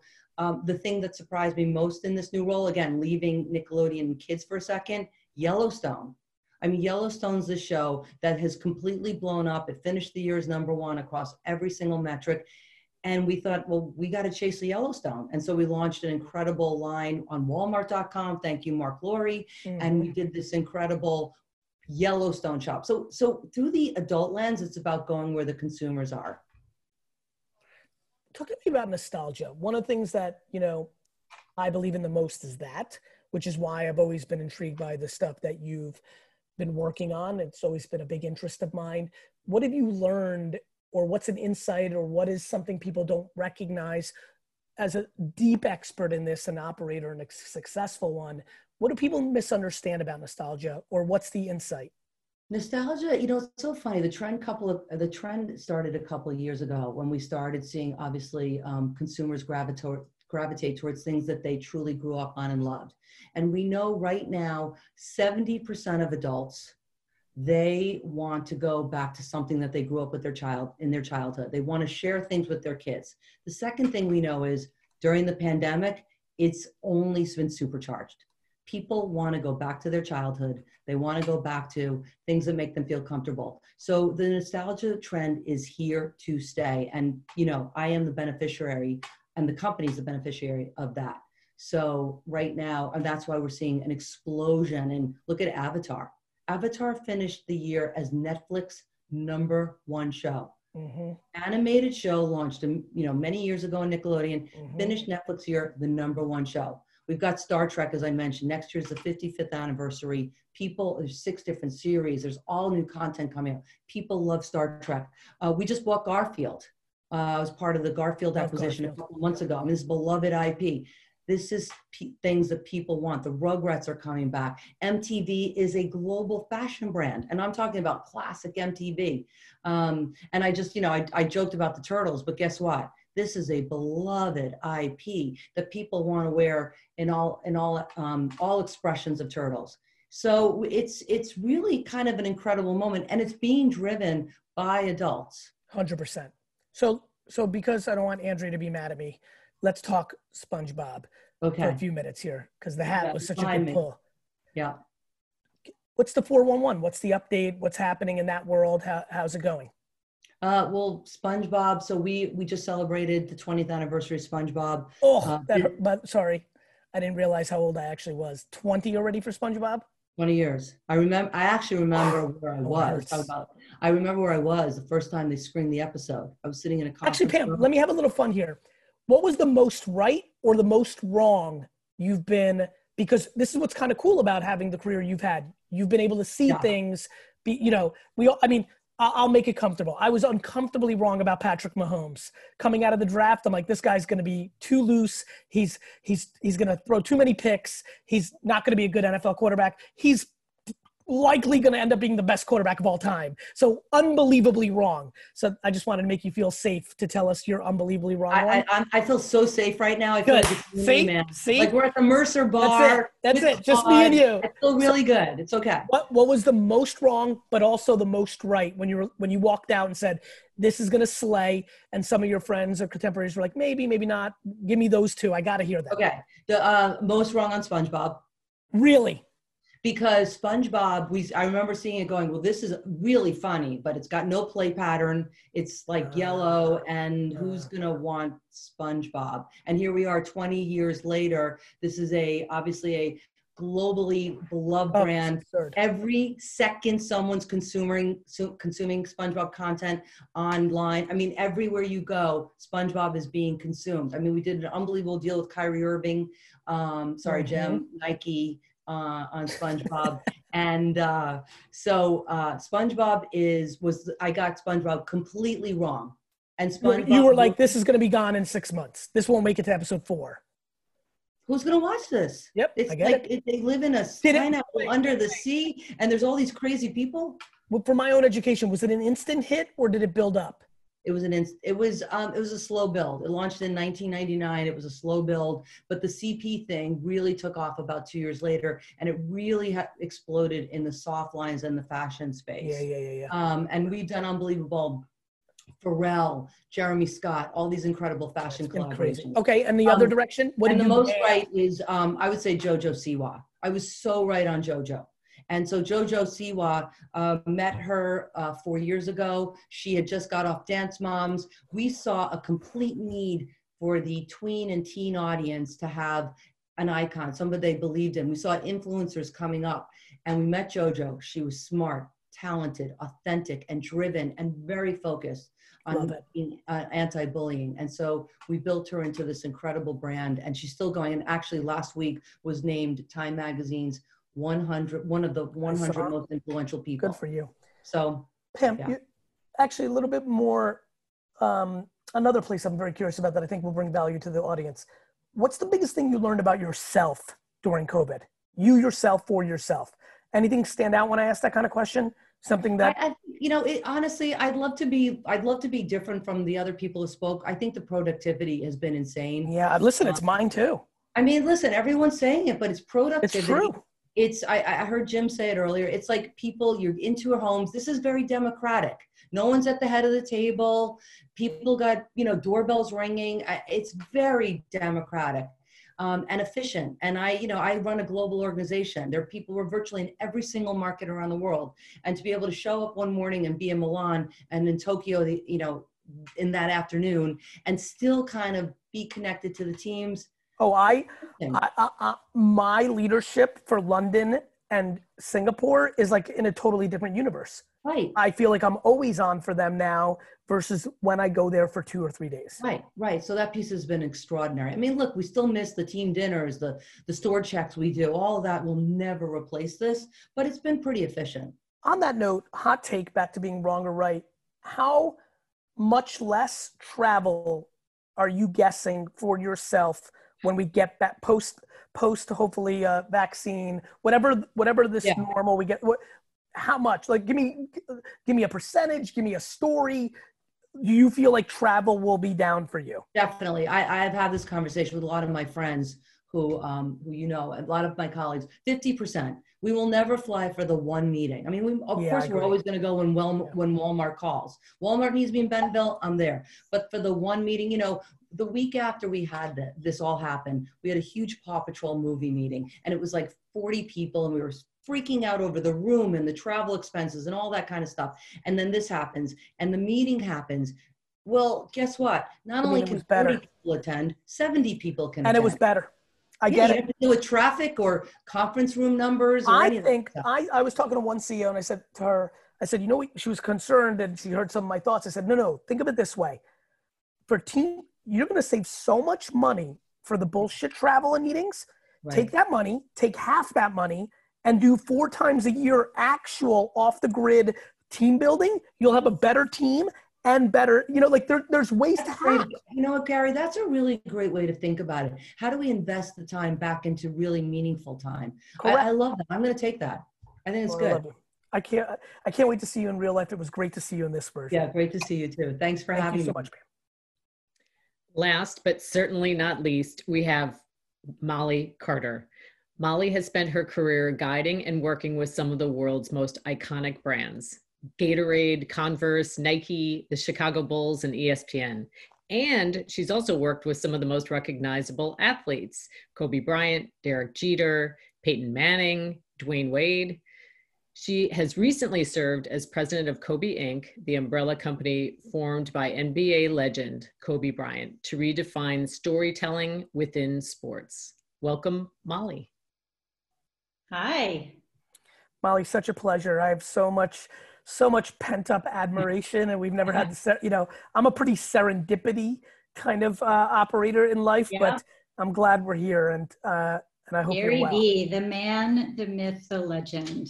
It's good to see you. Great to see you. So, Mal, why don't you create some context? Obviously, those were big statements from Andrea, but in your own words, a little 2-3 minutes for the audience to get a sense of you. Yeah, I will spare the resume read, but I think, early in my career, I took a job in sports to pay the bills. I had no idea what I wanted to do. And I got there and I realized that there was a sense of community that I really enjoyed and I enjoyed being part of. So I stuck with it. I worked for collegiate basketball team, pro basketball team. I worked for agencies and brands. And I got to the point where I realized I was missing a piece of the professional pie, and it was that startup piece. And so I packed up the family and we came to California, and I joined the team in building what Kobe was going to do next. And it was a great experience to create something from nothing. And I now have that experience. I'm hugely grateful for it. I think, now I'm at a pivotal point in my career, given the shitty year that has happened, to figure out how do you take all of that past 25 years, pack it up, and go do something big and impactful with it, because he would kick my ass if I didn't. So here we are. So that's the resume. And, I think there's a huge opportunity to do some great work here. And just because he's not with us doesn't mean that the mission dies. So that's the good news. I haven't had the whole frog and throat thing going on. It's been, You know, when I think 2020, Gary. Yeah, I mean, it's, you know, it's funny. I said something to one of my best friends. I've said this many times when people are really struggling with COVID, and you know, I mean, it's really hard to find somebody who didn't admire Kobe. So it's been easy for me to deliver this line without even context of who I was talking to. Mm-hmm. I always tell people, like, you do understand that if COVID started 3 months earlier, Kobe would be on this earth probably for another 60 years in trying to help people put things into perspective when they were upset that they couldn't go to Italy for the summer, right? I'm like, hey, there's bigger things here. Yeah. Talk to me about, you know, I don't want to sway too much because I can get very emotional here because I have so much competition. Competition used for good as a framework is basically my life's vision. Mm-hmm. So I always understood what he was up to. In a lot of ways. So that's where it goes for me.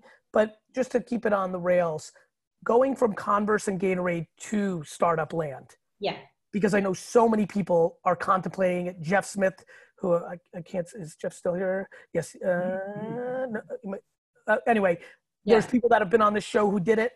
There's a lot of people listening to this show. I mean, if you're watching my stuff, you know, most of my last 10 years has been in corporate land, but entrepreneurship is the North Star. And so there's a lot of people listening right now at the crossroads. What was the hardest thing and what was the best thing? I think, you know, listen, I'll check the box on Startup Land because we really did create something from nothing, and we created something from an idea, and we can talk about that later.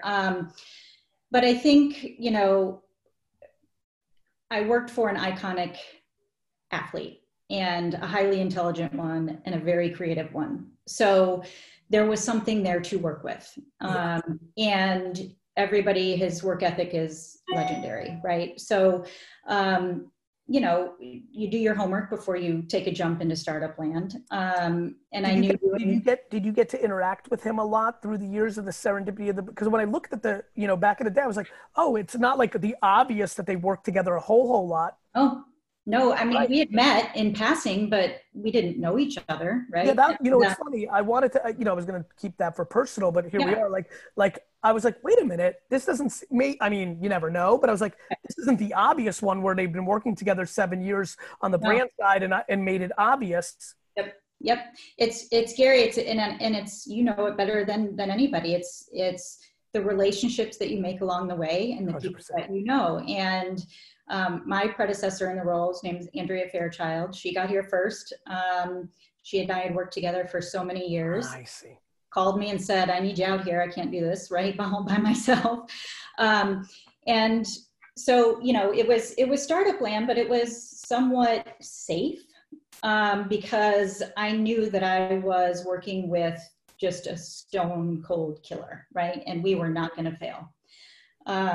And there was safety in that. I think a lot of startups don't have that. I think that's right. And we did. So it was, you know, I'm not going to overstate, right? I had a safe startup. And, you know, he was one could argue the reverse. I think you're right. But I think if I'm thinking through the eyes and ears of some of the people that are listening here, you know, I think one of the things, it's really safe to be in Converse and Gatorade land from my point of view, right? Yeah. Because you can hide. You can hide. Yeah. To your Who point, wants to hide? Come on. It's listen. That's in the way you delivered that. Honestly, I don't know if you can see this. I got goosebumps because I'm like, literally what I said to myself was winner. Because in your perspective, it was safe because you knew who you were. Yes. Like, I get it. Like, it's so binary. I would argue 95% of people I interact with would never go there because it's dangerous because the spotlight would have exposed you when you can hide at Pepsi or Gatorade or Converse. The only way to make it work, Gary, and your point is dead on, is to know who you are. Yeah. And you have the confidence going into that situation. You have your own self-worth in check. You have your values in check. And I was very fortunate to learn at Converse and Gatorade and have those amazing marketing experiences that I otherwise wouldn't have had or felt secure to go jump off this cliff, right? I had taken roles within the Gatorade marketing organization that is tremendous at building marketing leaders. It just is. And the reason Gatorade is so great that way is because I was forced into roles where I had no idea what I was doing. For everybody who's listening, packaging, you know, and you learn and you figure out about yourself that you can pivot. Well, let's talk about that. When I launched Vayner Sports 4 years ago, and it's a hard question for me to answer because my brother's really running that company. I'm a good recruiter. I've got home run hitting ability, so I make things happen. Yeah. But I get an enormous amount of women hitting me up asking about sports. Yep. I'm a woman. It's a very top of mind question for many women getting into sports. Is it an old boys club? Is it bad for me? Am I going to like this or hate this? And I've been to be frank, I've been very humbled by how many ask me, because it makes me feel like, oh, good, my reputation is doing a good, they feel it's a safe place. I would argue that this might be one of the best places I can help them with. So I'm going to ask the question. Yeah. Talk to me about the navigation through the sports industry and those kind of brands as a woman, back to self-awareness. What are the misconceptions? What is, and by the way, we all know this, everything is individual, right? You could have went to a different organization and had the worst boss, so I think with that all understanding, I also know that you can give a macro perspective. What are some of the things to think about? And then it's also 2021. How does that differ in your opinion from 2010? And before that, from the stories you might've heard from your mentors. So would love to speak on that for a few minutes. I mean, hey, listen, I started working in sports 25 years ago. And the landscape was really different. And I think the landscape now is better. We have a long way to go. And, I felt throughout the course of my career, whether I knew it at the time or not, I felt really frustrated, angry, pissed off, annoyed, all those things. But I also saw an opportunity to change things. And I might be the, little white Irish girl that nobody expects to be in sports, but I took pride in that. And I was an unexpected person showing up and connecting well with the athletes and keeping my head down and doing a good job. And I felt like if I could keep doing that in my career and lead by example, maybe the next group coming up has a little bit less frustration, nerves, anxiety. Maybe that question that you get goes away a little bit. And to give a shout out, because I think hate with the evolution of our times has gotten very loud, but I think that love is unfortunately often quiet. Yeah. So just for fun, give a shout out to somebody in those early days, both a man and a woman, who deserve a shout out from you as somebody who was a shield, was a stepping stone, was an advisor. If I ask you that question, if anyone stands out, I'm trying to do more of this. Just, maybe one of their cousins is listening right now and they send them a text. Like, I'm trying to put out more good into the world. I think if you're happy, you should. So just out of curiosity. There's a lot of them. I think, I'm sure. I think early in my career, I was hired at the Atlanta Hawks. And it was at a time when the Hawks were going through different ownership, going through different coaches. There was the VP of communications there, Arthur Trish, and he took a chance and hired the girl to join the PR staff. And it was rare. This was 99. Yep. There weren't many women PR people in the league. And I think he did a good job giving me opportunities, but he also did a good job of trying to protect me. And a lot of times he and I got in fights about it because I didn't want to be protected. I see. Yeah. I wanted to figure it out on my own. He thought he was doing the right thing in those scenarios. Yeah, it's like parenting. And again, all love for him, right? Yeah, totally. I see it. 100% respect on that. And I think from, then later in my career, I went to Converse, and that was run by Michael Spillane at the time, who's now, over at Nike. And he was a great leader who always gave you the leash. And I'm a little bit of a rabble rouser, a little bit of a rebel. I don't always say the popular opinion. I think you guys are talking about the loud mouth. I can definitely be that way. And he really guided me and taught me when was the right time to be the rebel. what was the right approach to be the rebel. And I learned a lot from him in that regard. And then I think, you know, I mentioned Andrea before. She's always been a trailblazer for me, and somebody that's been a mentor for me, and you know, my sister in all things. So I love that. Yeah.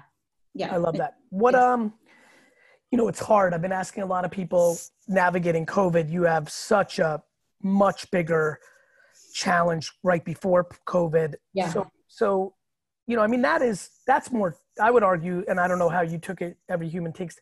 Now we're getting into like trauma land. I mean, I can't even imagine that day. Being pushed to that extreme emotional graph. Yeah. You know, any words of wisdom for people that are going to unfortunately go through something? Yeah, I wish a day like that on nobody. But again, you go through those traumatic experiences and you really figure out who you are.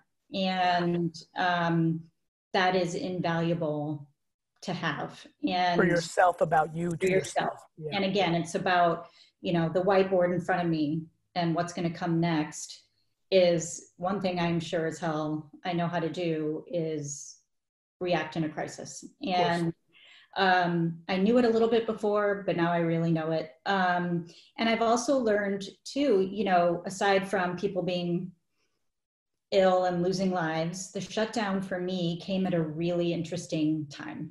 And it did give me time to just sit for a minute and reflect on, you know, my boss and what I learned from him and how I'm going to use it. And that was okay. And I think it was. Molly, were you the kind of person that, because I think we share some DNA as I'm getting to know you. I've known this from afar.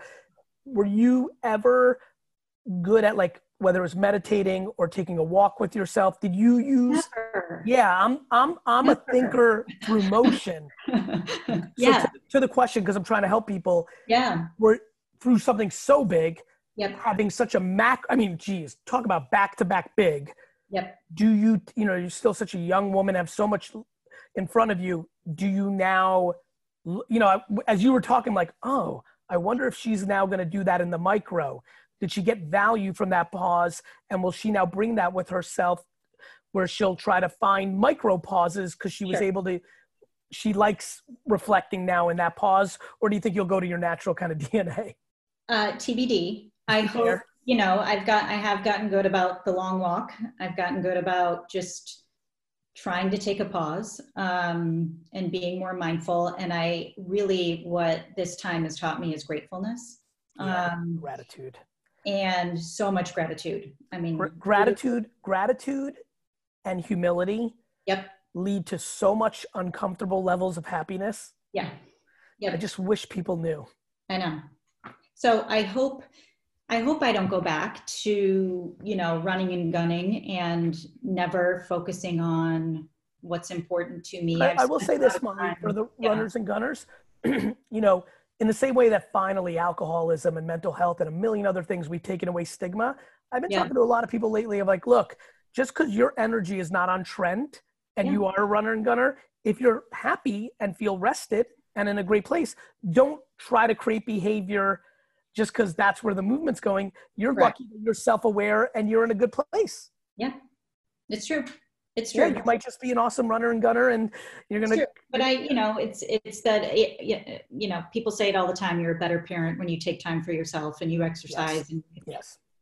I was always terrible at that. And I am trying, and maybe it's because I'm getting old, but you know, you take some time and you know, hopefully then have more to offer people because you've taken that moment. And listen, I'm not good at it. I have people telling me to take time and I'm like, what do you mean? What do I do with the time? How do I fill the time? You know? So, you know, I'm not an expert at it, but I'm getting better for sure. I really appreciate you being here and I'm looking forward to building on this. Thanks for having me. Hey, of course. I love it. Yeah. Love talking to you. Thanks, Molly. Let me know if I could be of any help offline. Thank you. Thank you. All right. Thank you, Andrea. Take us home. Wow, what a powerful way to conclude today's conversation. Gratitude. Thanks to all of you for joining us for this lucky episode number 13. We're going to take a break for a few weeks to take Marketing for the Now to new heights with a 2.0 version. We'd love to hear from you on what you'd like to see and experience next. So please continue the conversation on hashtag Marketing for the Now, or feel free to email us at marketingforthenow@gmail.com. While we're cooking up 2.0, check out past recordings on VaynerX.com, and we hope to see you soon. We'll send you an email and keep you posted. Thanks so much for coming. All right, episode's over. Please leave a review and subscribe up on Apple. It would mean a lot to me. Thank you very much. Hey, podcast. Joe from Team Gary here. Today's highlighted review is Love It by CEO Stacy. I so appreciate Gary's perspective. Fresh and cool, and very real. Thanks to CEO Stacy. Keep those reviews coming. We could highlight yours next.